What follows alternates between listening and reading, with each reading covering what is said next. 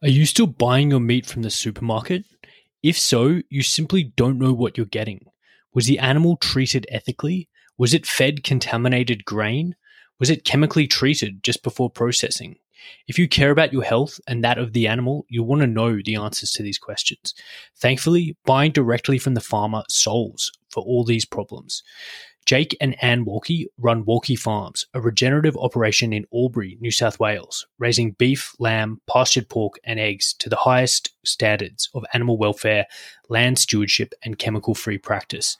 I am excited to partner with Walkie Farm to offer you 10% off the entire Walkie range, from delicious steaks to sausages, lamb racks, and even lard and tallow to replace your seed oils.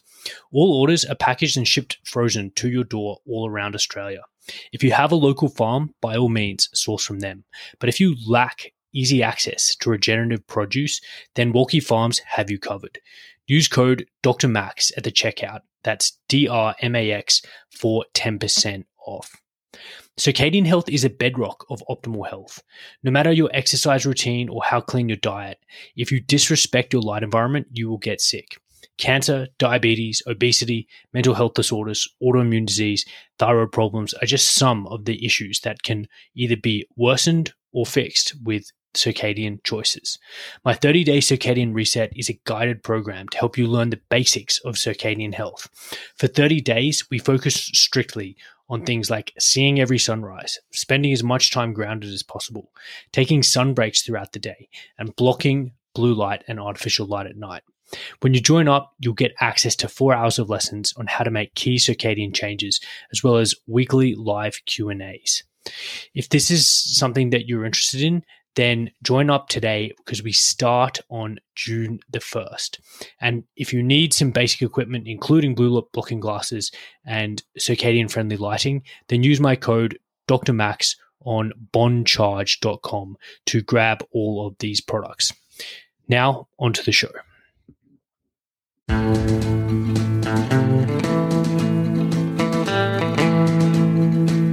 Okay, welcome back to the Regenerative Health Podcast. Tonight, I'm sitting down once again with Dr. Sean O'Mara. Now, Dr. O'Mara is a lifestyle physician and a human performance optimizing physician.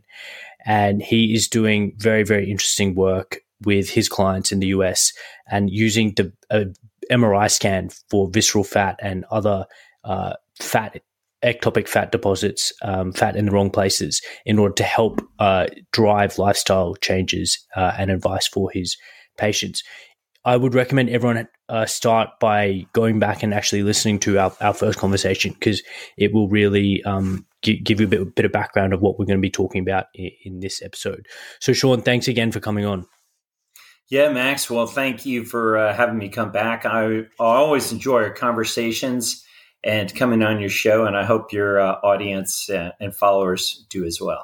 Yeah, so we've been talking a lot offline about this approach and this paradigm that, Sean, you're really pioneering in the US.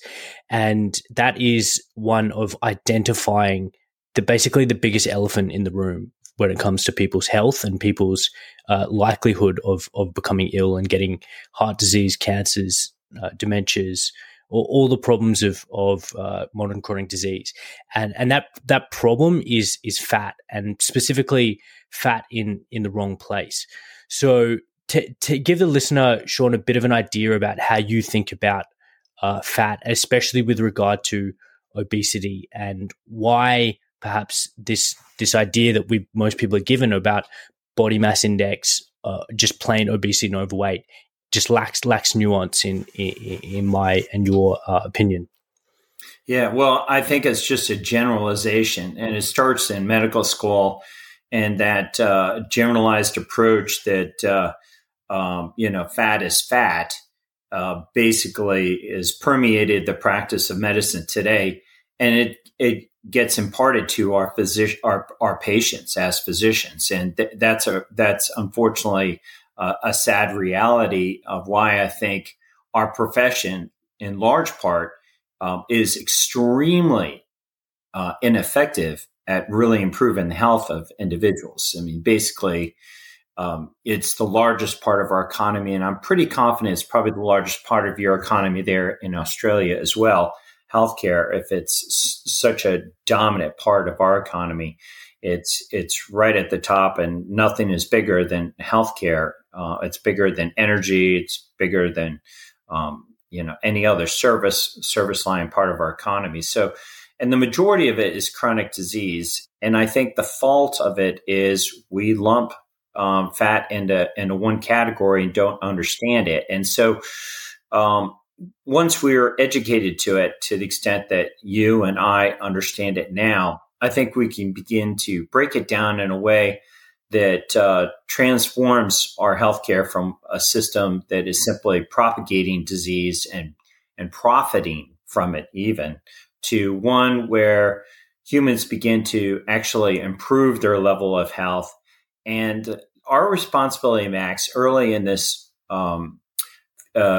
is very early specialty of health optimization, is to make sure that we do so in a commercially viable platform. We as physician scientists in this particular space need to be able to see that it is through the world, the wheels of commerce, that healthcare needs to be delivered, but it has to be an appropriate quid pro quo. And patients don't go to physicians to just to pay them money. They really are being foisted on them medications, and they think they're getting healthy, but all that is really happening is medications are being exchanged with them, and in the long run they continue to worsen. And they just tolerate it because they excuse it by their age. They think that, you get worse as you age. You don't get worse as you age. I'm strongly advocating that you actually should get better. We should use our knowledge to get better. And that's where it starts with fat. So the importance is to really understand that all fat is not the same. You and I have an awareness about the different depots of fat. And so it's all lumped together basically by, sadly, conventional physicians, BMI and the same. But to start it off here, let's first point out the first real problem with a certain type of fat, and that is with visceral fat. So visceral fat is different from subcutaneous fat. Subcutaneous fat is just underneath your skin, and visceral fat is fat deep within your abdomen surrounding your viscera. So it is fat within your abdominal lining. You cannot see it. You cannot feel it. The only way you can two ways to see it is either through surgery, where you directly visualize it, or through medical imagery like an MRI. So the better you view it, and I'm addressing your audience now, the better you can process it and the better you can deal with it. So I'm a strong advocate of MRI imagery to visualize it. You can quantify it through DEXA scans, bioimpedance, and ultrasound. But these modalities don't allow you to visualize it. And there's a big distinction. I'm sure we'll be talking about that. But visceral fat is the first of those depots. And there's another, it's really visceral fat too, but it's specifically fat around the heart, pericardial fat. So fat that clings and surrounds our organs are problematic because they have an inflammatory nature to them. So visceral fat and pericardial fat, it's also can be called by the layperson as heart fat or fat around the hearts, has metabolically active state where it's inflammatory. And so the nature of it is very different from subcutaneous fat. And the third fat that I'd like to introduce is called muscle fat, or the medical term for it is myosteatosis. And these fat within the muscle could actually be further subcategorized, but we'll just generally refer to as fat in the muscle. And the other way to think about it for the audience is human marbling. So most of the audience listening today will be familiar with steak marbling or marbleized beef. And a popular, form of that is Wagyu beef. But that is achieved by a high carbohydrate diet in that animal and low exercise.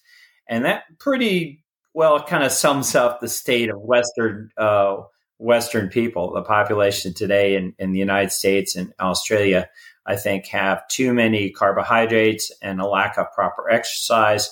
And so it results in accumulation of marbleized skeletal muscle in humans. And we can see this by MRI. And it also very, very strongly correlates to visceral fat. In fact, I have yet to see an example of anybody that has visceral fat and doesn't have skeletal muscle, or vice versa. And the same thing with heart fat. So all three of them correlate, and they correlate with each other, and they correlate with a high carbohydrate lifestyle with low exercise, and basically a life being led without understanding awareness of how to actually improve their health. So they're going with the flow, and the majority of people are in there. The fourth biometric that I'll introduce for the very first time for your show and for the benefit of your listening audience is deep subcutaneous fat. And this is a fat that's you can see layered out in subcutaneous fat, and it is separated by fascia, and you can actually see it on MRI. And it's the part of the subcutaneous fat that is closest to the muscle. The superficial subcutaneous fat is closest to the skin. And it's important enough for nature to separate it by this fascial plane that looks like a black line on MRI. And so it's important because very interesting, it behaves like visceral fat. It's metabolically active. It reduces your largely beneficial cholesterol called HDL, and it contributes to higher levels of cardiovascular disease and obesity. So you really want to be aware of deep subcutaneous fat. So to sum it up, visceral fat, heart fat, muscle fat, and now deep subcutaneous fat. These are the four depots of fat that you want to be aware of and watch. And then you want to have a generally benign, if not favorable view towards superficial subcutaneous fat, or that portion of what is generally called subcutaneous fat, but specifically the superficial layer, because it has a molecule in it called adiponectin. And adiponectin is associated with lower levels of obesity. And it also has this protective benefit from cardiovascular disease and atherosclerotic cardiovascular disease in particular. And so it helps to reduce obesity, and it also helps to improve our metabolism. But very interesting, it helps to drive consumed calories towards the direction away from visceral fat. So adiponectin helps it's that part of our system, our process, that helps us to not form bad fat and to form good fat. So the benefit to having superficial subcutaneous fat is it helps to keep us from developing the bad kind of fat. So let me just sum this all up by saying, it's not enough for your audience to be stepping on a bathroom scale and thinking that they are in any way having a serious approach towards managing their health. It is really necessary for you to be able to distinguish between the different types of fat and not have this very closed-minded, myopic approach to managing health with a bathroom scale, or even something like a slightly refined bathroom scale, like an bioimpedance scale, which can separate muscle from fat, which is a step in the right direction. But to get into these more exploitable targets of bad fat and exploitable targets of good fat, particularly the superficial subcutaneous fat. You have to go into the realm of medical imagery using MRI, and it's very different. But the last comment I will say is, as a health and performance optimizing physician, I have seen a number of biomarkers on the skin and external to the body that in the future, I hope to be able to articulate and discuss and share with other physicians, and hopefully drive into medical schools how the body, the outside of the body, its shape and appearance changes for the purposes of allowing patients to leverage those biomarkers to improve their level of health. In other words, we have lived really for 4 million years and, a very, very long period of time, and have done very well without sophisticated technology to track these things. And I think it's lost body of knowledge. I think humans, our species, have gotten away from this, and in large part, it's been driven by our professions, Max. We have pushed blood work and medical technology to the unfortunate loss of simply tracking. You don't want a big dad bod. You don't want a belly sticking out. And I think that, we unfortunately play a role in the responsibility for the amount of disease that our species has. So anyway, those are some nice introductory comments that I thought would be important to be able to share with the audience right from the get-go. Yeah, great. Thank you, Sean. Look, the way I also want to kind of break it down for people, and the way I like to think about is that if you imagine if you have a 4x4 grid and you have people who are normal weight and people who are overweight, and that's on one axis, and on the other axis you have metabolically healthy and metabolically unhealthy. So if you're a normal weight and you're metabolically healthy, well then if we ran you through an MRI scanner, you'd have no visceral fat and you'd have little subcutaneous fat. But there's people who are normal weight, but if again we scan them, you would see a whole bunch of visceral fat in there, and maybe they'd have a little bit of abdominal protuberance. Those people, Sean, that you see are what are called TOFI, or thin on the outside, fat on the inside, and they share the same metabolic risk as someone who is overweight and has visceral fat and is metabolically unhealthy. And then there's the fourth kind of square is the metabolically healthy obese, and that's someone who is overweight, who has a larger BMI, but all their fat deposits are probably superficial subcutaneous, meaning that they're basically at baseline risk of developing chronic diseases and cardiovascular disease, because all their fat depots are in that inert kind of compartment. So all that to say is that we can't rely on the tape measure or the scales, as you said, Sean, or bioimpedance, or other crude measurements to really get an accurate idea of risk of developing chronic disease. Really, we have to be looking, and now that you've told us again about this deep subcutaneous fat, is that we really need to be looking, and MRI is the best modality for a number of reasons. Yeah, no, that's really good. I love your capacity. It really, Max, to be able to organize these different categories to help your followers and to help your patients being able to grasp the important differences in states of health between humans in our population. So I think that's incredibly important. You probably should have that as a big chart.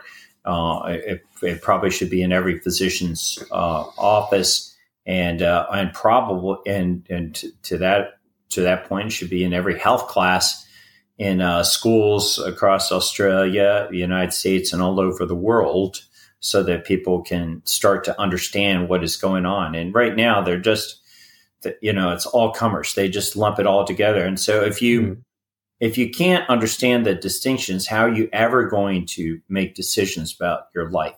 How are you going to be able to make the choices that are necessary to get in the desirable box that you want to be in? And I think there's very little interest on the part of conventional healthcare and even stronger and active opposition towards that kind of an awareness in the average human from big pharma.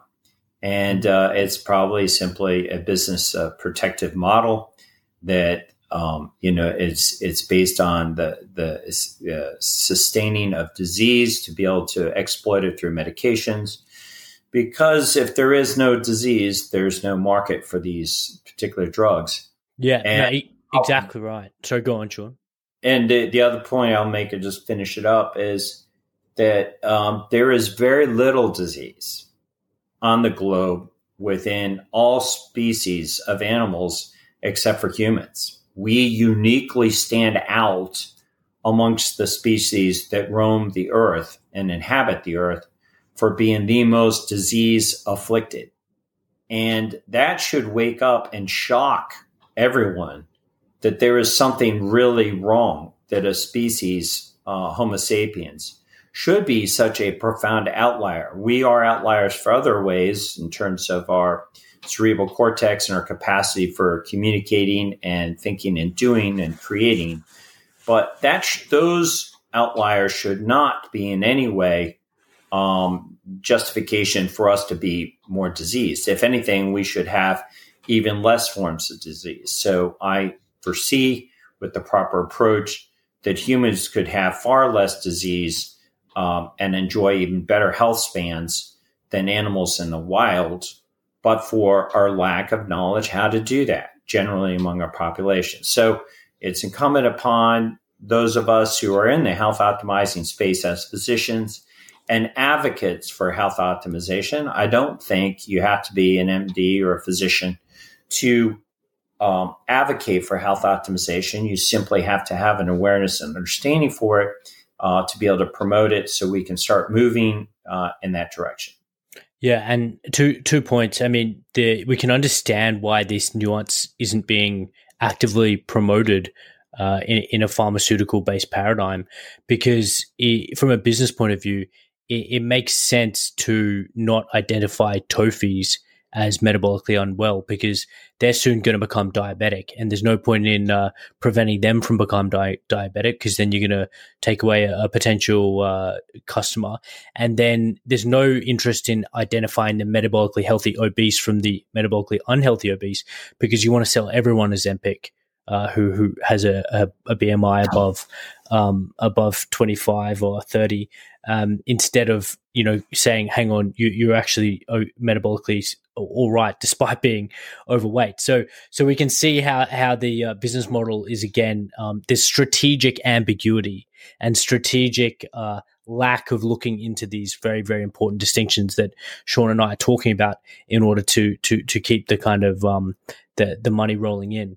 The other point I'd like to make is, our radiology colleagues, Sean, when it comes to oncology and, the amount of PET, just absolutely incredibly technology that underlies certain types of PET scanning, the amount of intellectual capital that exists to identify all kinds of nuanced and very, very, very esoteric medical pathology. Yet the biggest elephant in the room, which we've started this podcast by talking about, which are these ectopic fat deposits. They're so obvious. They can be seen on CT. They can be seen on MRI.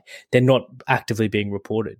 So it just speaks to the misallocation of intellectual horsepower, that the thing that patients could most change to improve their health simply isn't being reported on. Yeah, no, that is so true. They're not being reported on. It's worth saying that they are never reported on. They're not educated on it in medical school.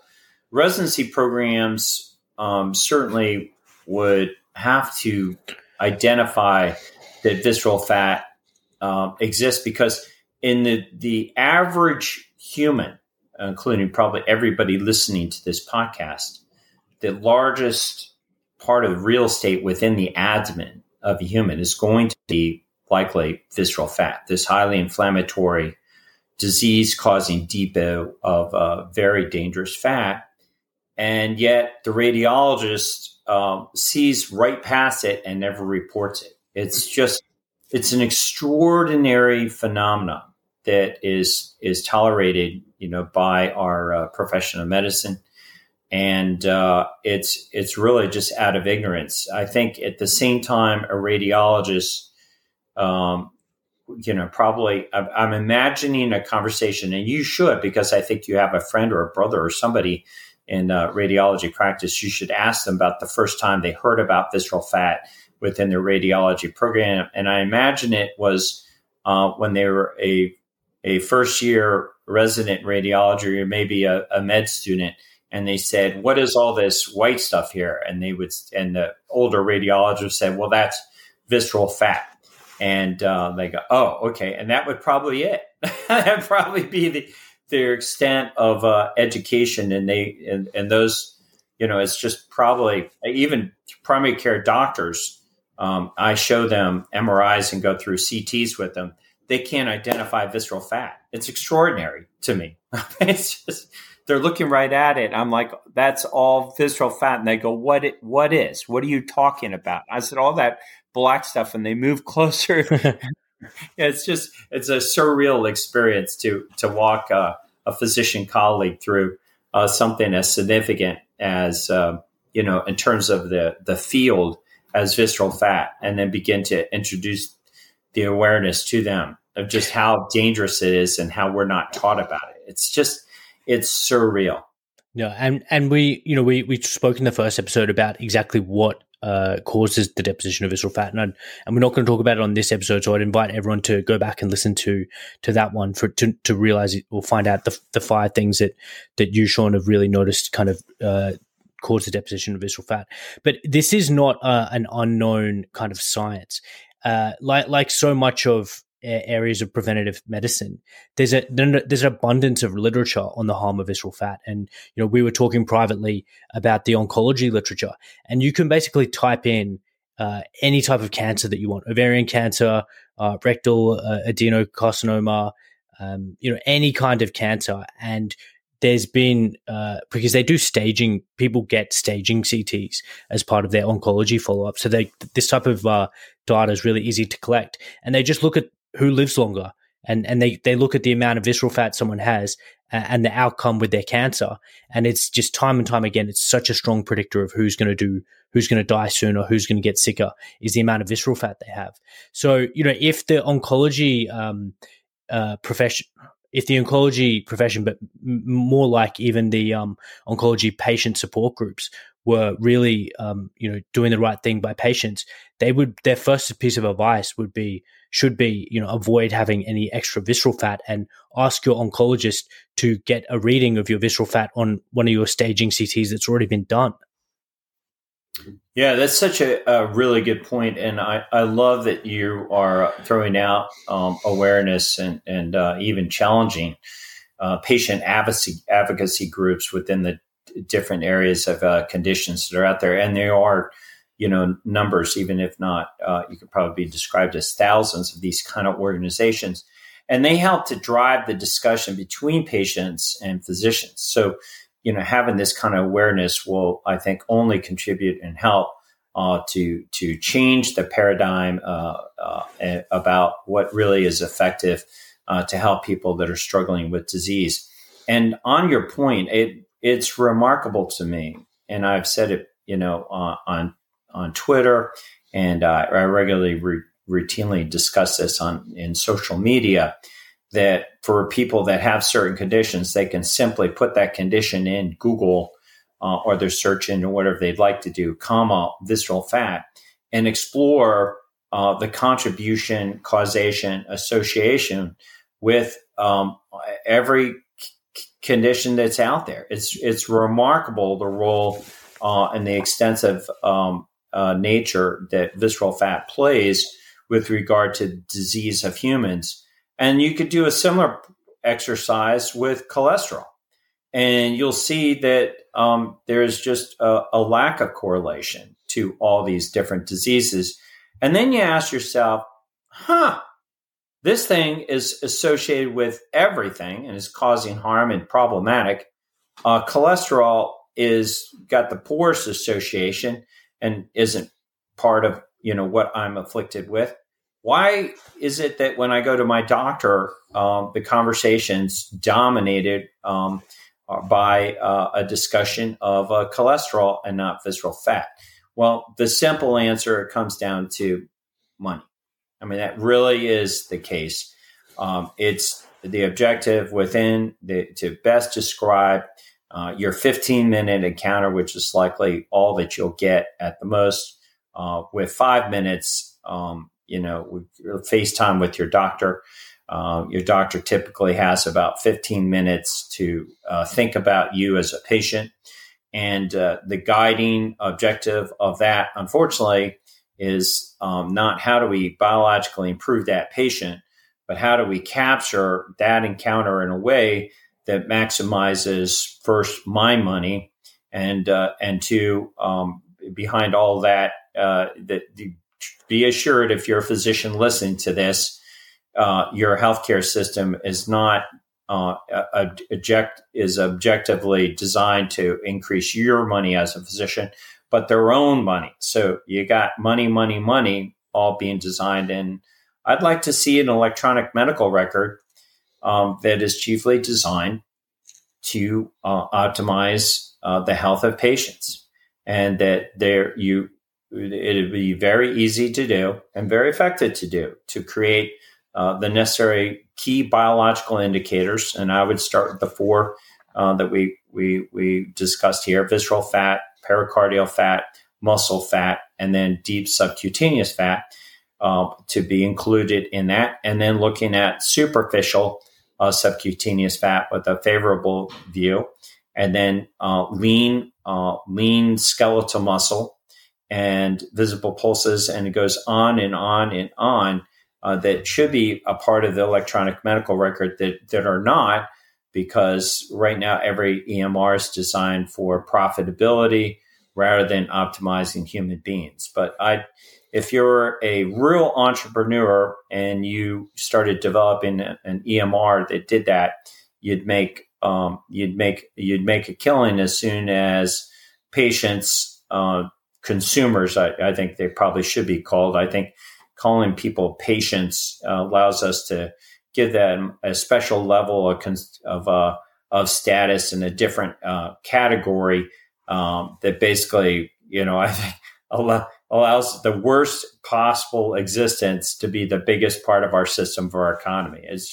It's so ripe for a disruption, and because it's so bad at what it does, and there's so much money to be made. So if we can help guide us in a direction where we take care of people, and then also our compensation comes from the fact that we are really optimizing and improving people's health, then I think we have the capacity really to drive this towards a transformational change. Yeah, no, I love it, Sean. And to your point about biomarker identification under the current paradigm, it really is the degree to which a biomarker is emphasized under this current paradigm is the degree to which it can be profited from. Maybe that's like Occam's razor. Maybe we can call it O'Mara's razor. But the patient will walk into to a conventional consult, and the exact things that get emphasized the most, whether that's their total serum cholesterol or their blood sugar, their blood glucose level, these are simply they're emphasized because they're predominantly because they can be manipulated with pharmaceutical interventions. And the big ticket item that we've just talked about, visceral fat, is so far from being talked about. It's like and I really like I really like to give analogies to mechanics because it's easily relatable. Imagine if people took your car into the mechanic with a massive crack in the window, and they did your service and they gave you your car back and it still had a big crack in the window. I mean, that I think that's what's happening with patients who go to their doctor and they don't get told or even given a tool to identify their visceral fat. It's like, we had one job and we couldn't do that properly. Yeah. Well, I do like those car mechanic examples. Along that, I always like to say to point out, not only they're not good at fixing the car and preventing problems. When you're in line to show up at the garage, the mechanic shows up with this old clunker that is making all this horrible noise. Its smoke is coming out. Stuff are falling apart all over it. So he or she is basically evidencing that they don't know how to take care of their own car, and then they're going to try to take care of yours. And it's just remarkable that people continue to go to doctors that they themselves are profoundly unhealthy. I remember the last time I was in a doctor's office with my one of my children. We were at orthopedic surgeon for a bone issue. And the orthopedic surgeon had to swing himself, take 2 attempts to get himself out of the chair, because he was so heavy. And I thought in my mind, I'm going to be getting health advice from this guy. And of course, the advice he gave was, to my way of thinking, of course, I will say I'm not an orthopedic surgeon, unhelpful.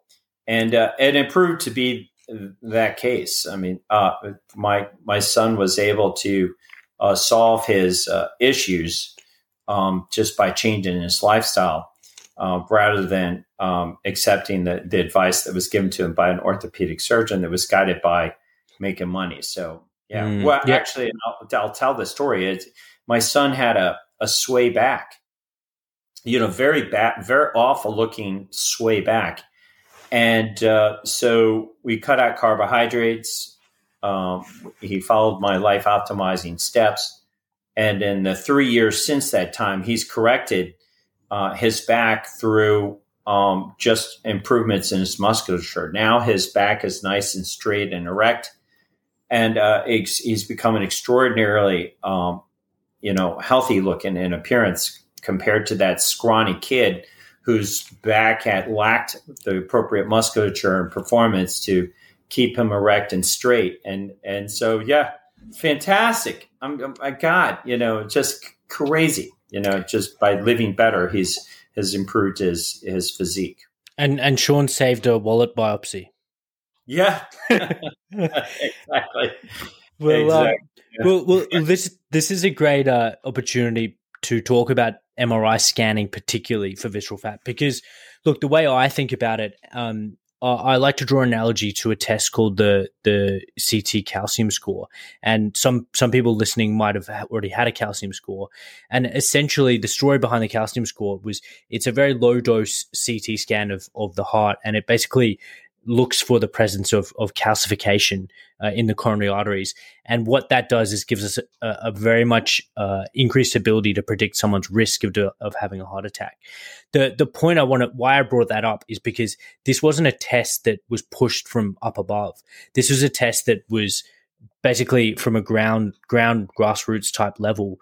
Patients demanded it, and that's how it became more widespread. So it was basically a tool of preventative health that has been, it's been impactful, and people have got different opinions about it. But I think it's on the whole been a positive step in the right direction. But I bring it up because I think visceral fat MRI, and particularly Sean, what you're doing, and you're the pioneer of this, we have the same ability and the same opportunity to promote a visceral fat MRI as the next CAC score in terms of empowering our patients to live their healthiest lives. Because the paradigm that we've just talked about isn't going to be freely recommending a visceral fat MRI. Patients are going to have to demand it. And I guess through interviews and discussions like this, we're hoping to educate people as to why they should be asking their physician for it. And then eventually, when enough people ask for it, radiology practices will no doubt answer to the market demand and hopefully offer it.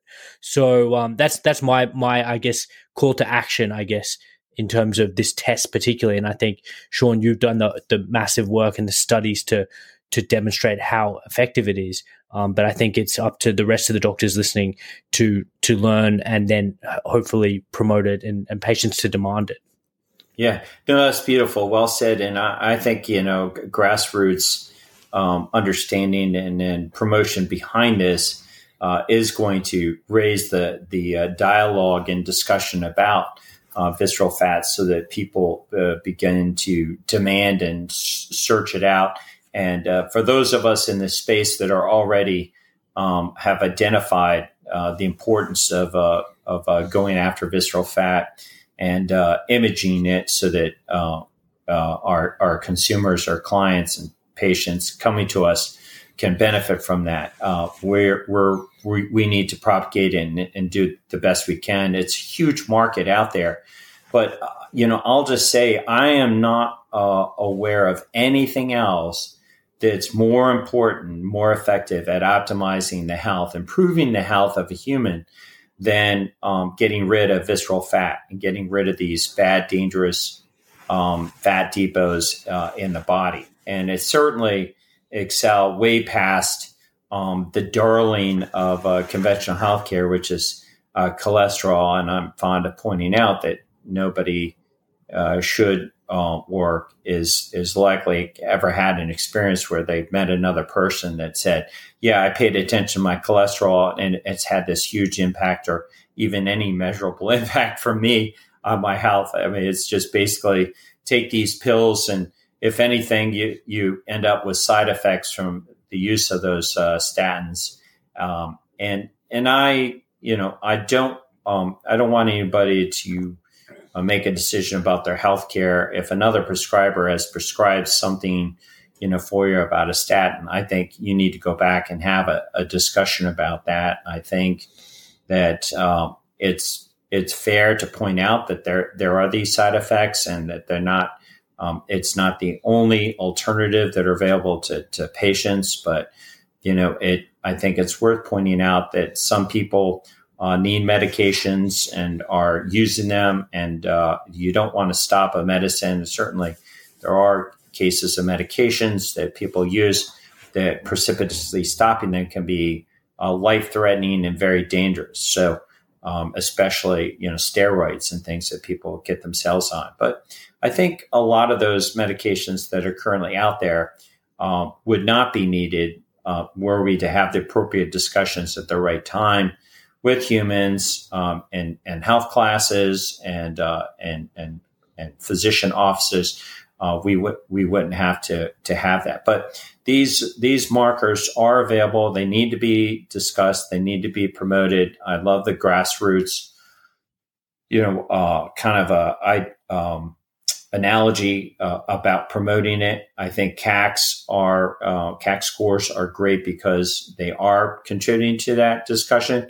But I see the MRI being far more effective because you're not just rear-facing, looking at markers on a calcium calcifications on a CT scan. You're looking at soft plaques with an MRI. You can look at atherosclerotic cardiovascular disease and real-time threat with visceral fat. I mean, it's right there. It's working, and it's inflammatory calcifications on a CAC score. If you like those, they're basically disease that you had that was inflammatory and a threat that's been calcified by the body's attempt to cool it off. So I love that it is raising awareness, and I get people routinely coming to me with CAC scores. But you can have a 0 CAC score and have a heart attack if you have soft plaques, and those are the ones that are the threat as far as heart attacks. But boy, with an MRI, there's such a richer yield, and so let's build on the success of CAC scores and CT scanning that is currently out there and growing, I think, in use, and promote the same thing with MRIs. And because I'm a health optimizing physician, I lay in bed at night, and I spend a good portion of my day trying to figure out how do we optimize more people. And part of the problem with the MRI, and I hear fairly every day, is the cost of the MRI. And unfortunately, it's a product of how it's promulgated, how it's actually performed. And so the conventional MRI, as it's done today, is a series of scans at different levels throughout the abdominal cavity. Well, what if we were to do a scan just for wellness purposes, instead of chasing all the different potential targets of disease, scanning from the bottom of the abdomen all the way to the top, with a view to having a thorough abdominal exam and going through the conventional read that a radiologist would look at all the different organs and systems that are observable on an MRI scan or a CT scan for that matter. What if we simply looked at a single slice and asked the questions, what can we see here to actually improve patients' level of health? And that's the kind of discussion and contribution I would like to have make to our profession. And I see in the future the capacity and a necessity to have a single slice level, probably at L3, lumbar 3 within the spine, which is a standard target that we could look at. There are, in fact, studies that have already said that we can look at visceral fat at a single layer and be able to come up with a good reading about visceral fat that is we see is uniformly distributed within the abdomen. It's not something that it tends to be right around the gallbladder or down around the pelvic organs. No, it's uniformly distributed, and for that reason, it's like muscle fat. For that reason, we can sample almost any area of the abdomen and get a good idea. So that being the case, why not just sample one area? Why not with an objective to make it faster and more affordable? And then you could go in and simply look at your visceral fat with a single slice, and it sort of takes instead of doing I liken it to, instead of doing a blood test where you're doing venipuncture, it's like a finger prick, and make it easier and faster and more friendly to the consumer. Then we could cut down the costs and make it more available to the average person. Right now, my clients, unfortunately, because I'm a health optimizing physician and also a researcher, it's expensive to get those MRIs and follow up scans. So it typically requires a certain level of economics to be able to afford it. And I want to try to change that. And we, in my original practice that I was part of, that was funded by the National Science Foundation, it was I was the only MD. There was one other MD, and he was a PhD, and everybody else were PhD engineers and just brilliant researchers. And we'd sit and try to figure out ways to change the engineering systems in MRIs to make them, bring them more efficiently down to the realm of maybe doing scans. We hope to be able to do scans at about $20 for an MRI. But that level of engineering was expensive, and it was driving the technology in a direction, making it less profitable. So it makes a lot of money when you can charge $2,300 for an MRI scan. I mean, that brings in a lot of, price margins that are attractive to conventional healthcare. So when you start changing a medical image technology from $2,300 to $20, well, that's a real game changer. And that's going to have levels of permutation that are going to be very challenging for a system. But that's where we need to go, Max. I think we got to figure out how we as medical clinicians start driving the profession, the applications of technology to make them more affordable so that we can actually really get more people to optimize their health. Yeah, and I think that the MRI is so good for a number of reasons. And to again give the listener a bit of a background, MRI stands for magnetic resonance imaging, and it's basically one of the biggest kind of gun in the tool shed of radiology and the medical profession in terms of the ability to visualize and high resolution visualize what's actually going on in the body. The reason Sean is talking about MRI and we're talking about MRI instead of CT scanning is that MRI does not expose you as a patient to any ionizing radiation, so there's no risk of or harm of on the scale of CT scanning in terms of getting this as a preventative health measure. So it's high resolution and it's very safe. The point that you made about doing a single slice at lumbar 3, the lumbar 3 level is great, and it kind of reminds me of Elon Musk's strategy to kind of democratize access to electric cars. You bring the first one out, it's a Model S. It's very expensive and it's only for people with financial means. But hopefully we'll get a product like this in the next 5-10 years. We're going to be able to give people access to a single slice abdominal MRI for visceral fat for less than $50 ideally, and that will be a great tool that people can use for their first time, their second time, their 10th time to just see the progress that they're making when they're doing a health optimization lifestyle program.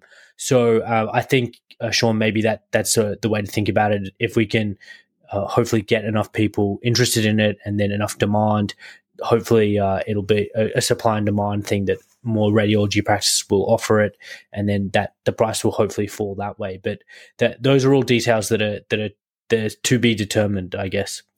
Yeah. Well, another interesting point, and I think important point to make to your audience and to you as well as a practicing physician today is one that in many cases abdominal scans have already been done. They're simply unexploited. We have not used them for the purposes of interpreting them from a viewpoint to optimize the health of people. So what I'm trying to point out is many people have already had CTs of their abdomens. The CT abdominal scans are probably, at least in the United States, not probably, I would say, are done far in excess of what they should be done. I know in the ER, if anybody came in with and there was recorded on the chart abdominal pain, it's very likely that there's going to be CT scan done by the emergency medicine physician, whether it was really indicated or not. I'll tell you what will happen. That physician will write in the chart justification for getting that, just because they want to protect themselves. They don't really, it's not their body that's going to be exposed to all that radiation. They're not paying for it. And quite frankly, they're going to make a lot of money off of it. So it ends up going in that direction. But once it has been done, then why not, if you're listening today, why not demand to see your abdominal CT? Why not look and see how much visceral fat you have? And I have YouTube videos on my YouTube channel, if you're listening, where I go through MRI scans of the abdomen and CT scans of the abdomen. And visceral fat shows up as the center white mass on abdominal MRI. And on a CT of the abdomen, it's just the inverse of that. So fat shows up instead of being white like it is on an MRI. Fat on a CT shows up as black. So it's the black center mass inside a abdominal CT that you can see visceral fat present. And so if you've ever had an abdominal CT, go and look at it. You're going to have to interpret it because you can look at, just for fun, just say, well, Sean was right. The report does not even mention all this visceral fat that was present within my abdomen. And then you can ask, get ticked off. If we're going to change the system, we need some passion out there. And we need some indignation over the fact that you had all this disease in your body and it was ignored. And in many cases, the only reading you basically got was that you were normal. Well, I would submit to you if the largest part of your abdomen is filled with an inflammatory disease process that's destroying your health and insidiously developing further disease throughout your body, that you're anything but normal. You might be commonplace, but that is not a normal state for a human being to be in or to tolerate. So go back, look at your CTs. And then with regard to visceral fat, it's important to understand two things. It's not just how much you have, but how long you've had it for. So what really causes the problem, for humans and insidiously develops disease over a period of time, worsening disease, is the exposure to this visceral fat over a period of time. So you could, in fact, have a fairly small or modest amount of visceral fat, but over a period of time, it has a very deleterious effect over your health, contributing to the decline of your health over a period of time. And then, unfortunately, for those that have a larger amount and over a longer period of time, it's proportionally more disease that you'll be exposed to. And so I make the point, and there are studies that show this, you can remove visceral fat immediately there's not a huge change in somebody's condition, when that happens. So, but over a period of time, there's less inflammation because it's been removed, but the organism, and usually these are animal models because I'm not aware of a single human model where that's ever been done.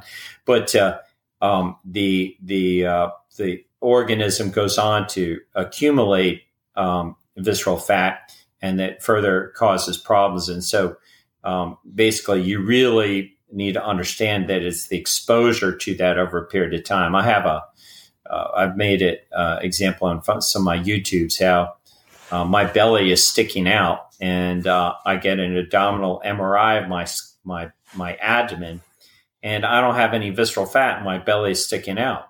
So I like to ask my clients when they show up, and I ask on the podcast, why is my belly sticking out if I don't have visceral fat? And the answer is because I have visceral fat for 55 years. And, it took me 2 to 3 years for all that visceral fat to go away. And, but I'm still left with the consequences, the residual effects of that highly inflammatory, fat depot disease process that was ignored by me as a human and by every physician that I had gone to, never discussing, awareness of visceral fat. And so I had this slow but steady decline of my health and accumulation of disease. And the really encouraging thing is once it is removed, then when you start adopting, and practicing a healthy life, you get a much better return in the absence of visceral fat on the decisions that you make. In other words, two different people can go to a job, do the exact same thing, and they should get paid the same way. But when it comes to visceral fat, that's not the case. So two different human beings go and lift weights. One has very little visceral fat. The other one has a lot. They're not paid the same way in terms of muscle growth. If you're compensation, you expect to be compensated with muscular development and the response of muscle hypertrophy, i.e., you want to get jacked when you go to a gym. Well, I'll tell you, in many cases, you may be ripped off because you got all this visceral fat and you're not getting those muscle gains. That's why you're not getting it.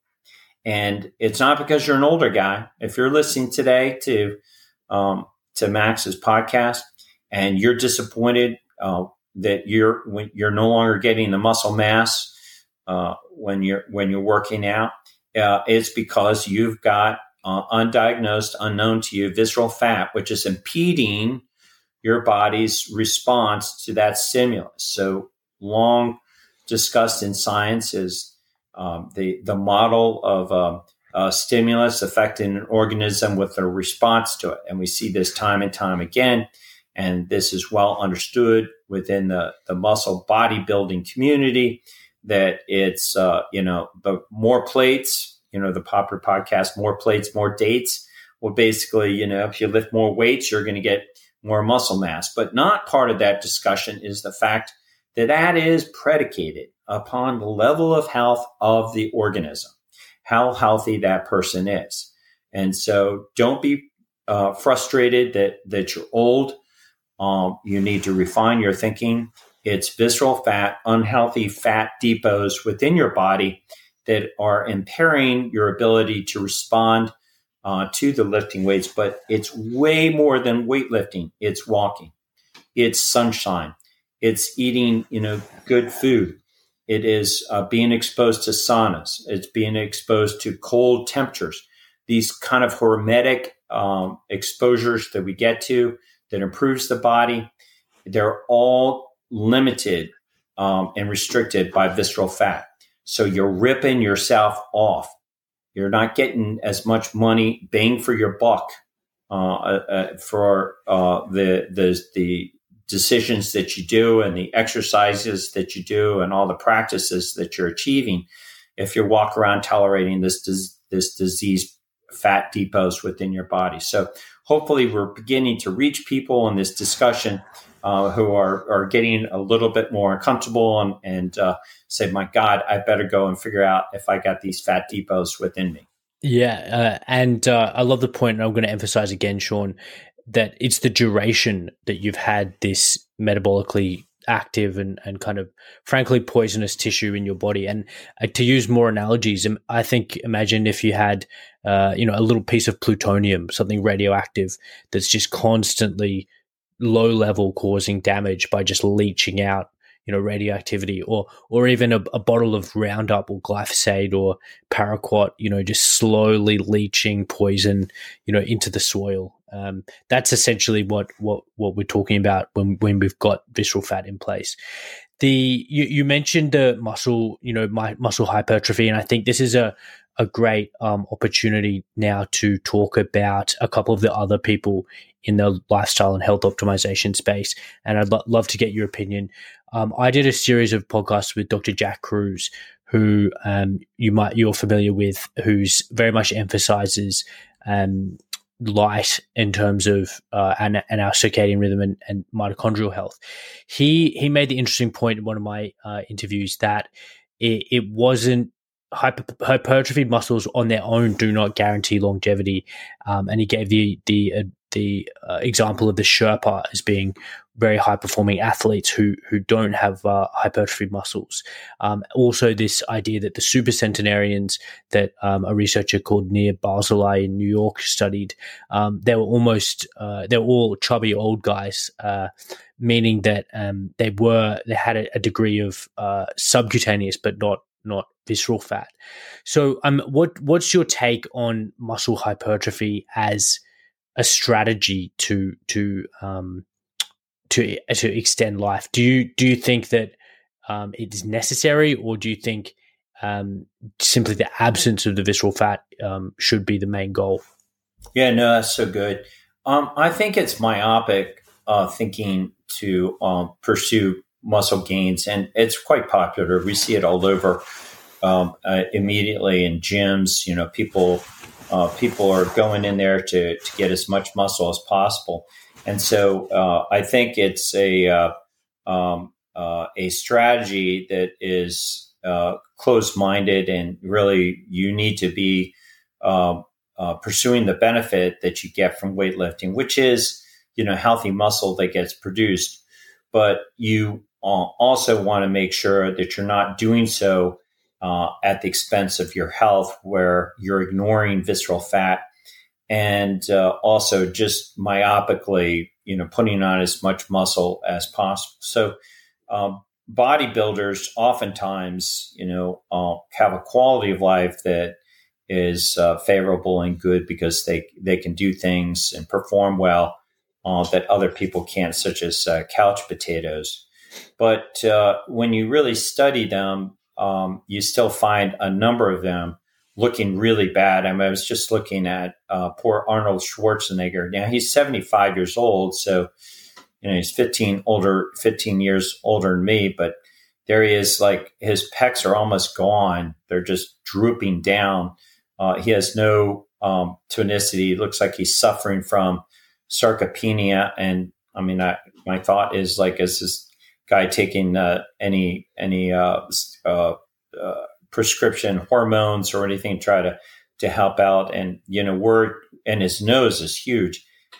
I was like, inflamed face. I was like, gosh, if only he had paid attention to visceral fat, he'd be in a lot better shape at the age of 75. So it becomes, I think, fair to raise the question about the possibility that certain bodybuilders and people trying to, and I encounter this online quite a bit, have a form of body dysmorphism where they're pursuing things to such a level that it becomes unhealthy. And sort of the opposite extreme of this would be anorexics who just want to be so thin, completely, and don't care if they don't have any muscle mass, don't have fat. They just want to be ultra thin. I think, that has been the case. People are aware of anorexia.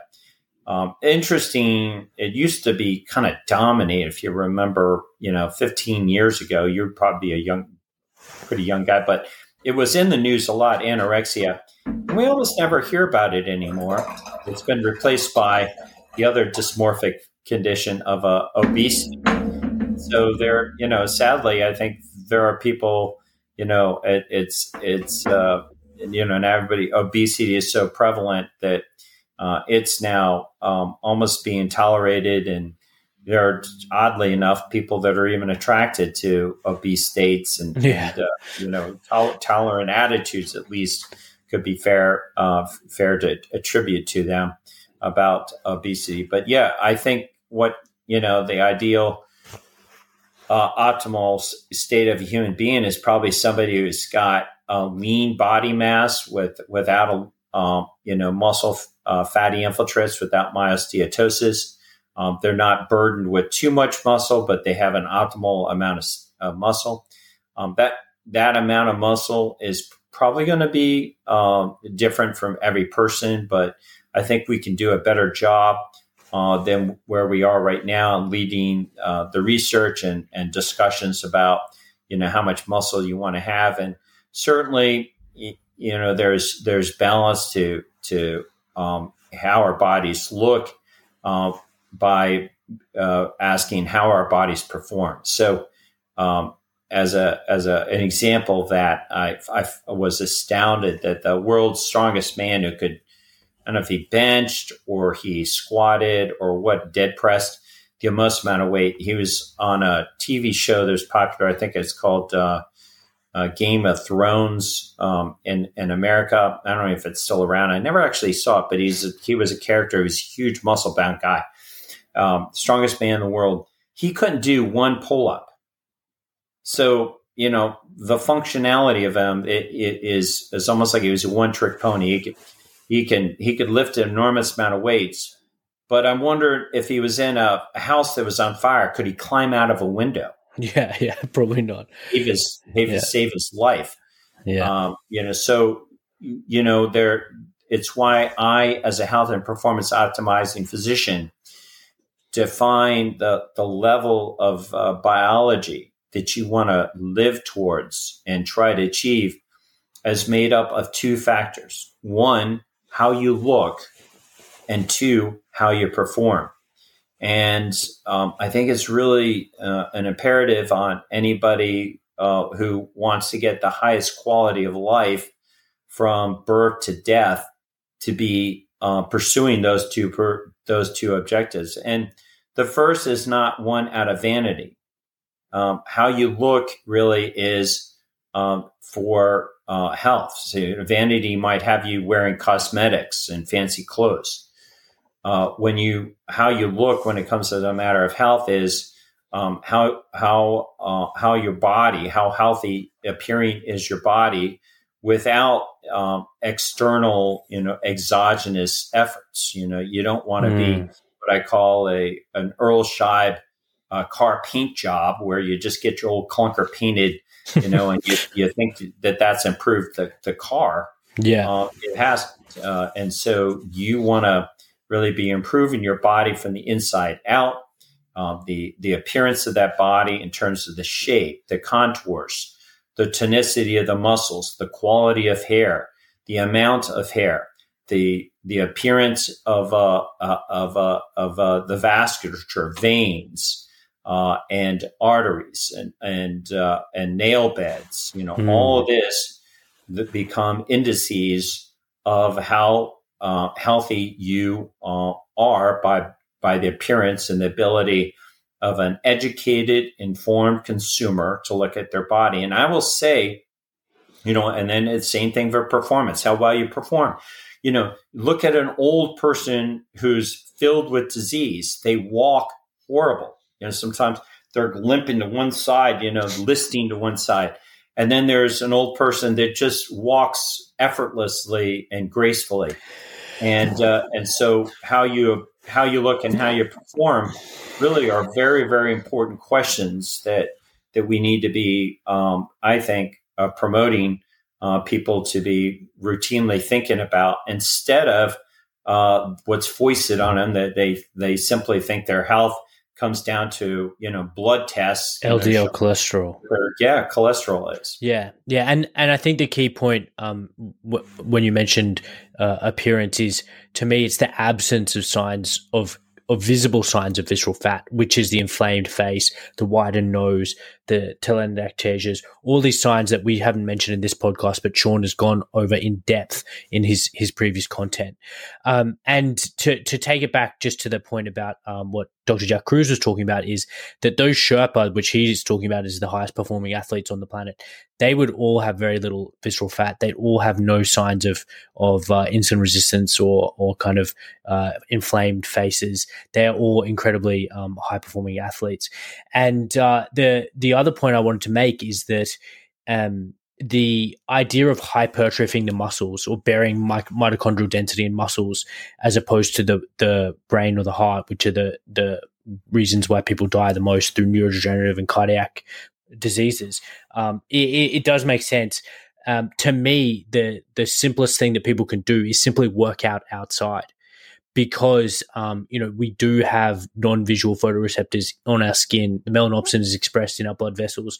So if you're working out and hard, at a circadianly inappropriate time, like 11 p.m. and you're exposed to artificial blue light while you're doing this heavy exercise, to me that is a recipe for optimizing in the wrong direction. Just like the gent that you mentioned, Sean, who can deadlift a ton but can't do a single pull up. So I think that the underlying message is the same between, I guess, the three of us, which is work out and be optimized in an evolutionarily appropriate way, in a way that is appropriate to nature. Get sunlight, do your workouts, do your sprinting outside, have a body that is functional, be able to climb, be able to jump, be able to sprint, and don't have signs of visceral fat, whether that's a protuberant abdomen or an inflamed nose and a puffy face. Yeah, I completely agree with you and Jack on that. I work out, do my exercising outdoors in the sunshine. It's one, it just feels better, but two, to your point, I really do think that it's exercise in the correct manner to get the optimal gains, and I think it's really a detrimental process, at least in part, to be exercising indoors under artificial lighting. So you're spot on about that. There's so much we could talk about, with health optimization, the different ways to exercise and achieve that. I think this was a great discussion on these particular biomarkers, and I hope in the future, you and I can have other podcasts where we get into some of these into the nuances to improve. Yeah.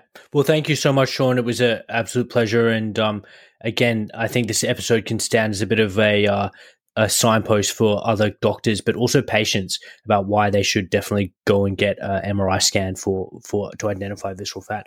So I'll put a link to all your material so that people can find you.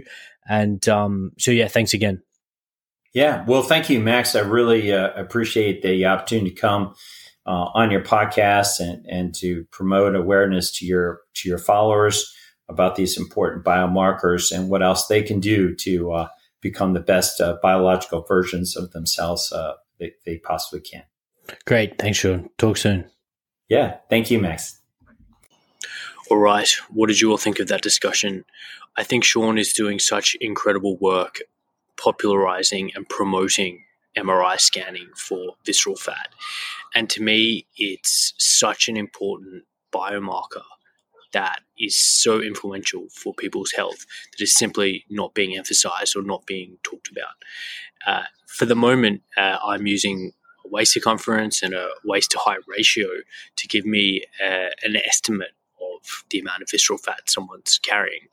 But nothing compares to that high resolution direct visualization that something like an MRI scan or a CT can offer. And for obvious reasons, we're not wanting to CT people because of the ionizing radiation. So that's where MRI is coming in. And I think the more we can offer it to people, the more it's going to be taken up and the more benefit we can start offering to. I love how practical Sean's approach is, and this idea that the way we look and the way we perform are the ultimate, or I guess the most important determinants of health. I think that's very, very powerful. Towards the end of the podcast, I raised a couple of Dr. Jack Kruse's ideas with Sean, and I think there's a lot in common here. Sean made the point that muscle hypertrophy as a health strategy is not an ideal approach, and the goal of having a muscled body per se is not the end or the point. The point is to have a functional body and to have that absence of markers of visceral fat, and having muscle as will not be a natural byproduct of eating a high protein, high fat diet and being physically active. So I thought that was a great episode. Post any comments below, subscribe, and share the podcast out. I'll definitely be getting Sean on again, perhaps to talk about some of these facial manifestations and these other signs of metabolic dysfunction and visceral fat that we can detect just by looking at someone. So that's a very, very exciting and future avenue or discussion point. So thanks very much, guys.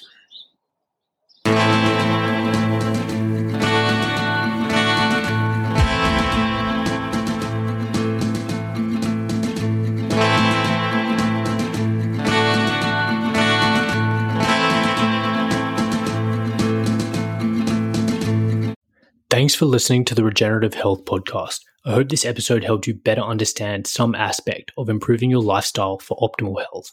If you enjoyed this episode, then share it out with friends and family. Leaving a 5-star review on Apple or Spotify podcasts also helps spread the message. Thank you and see you next time.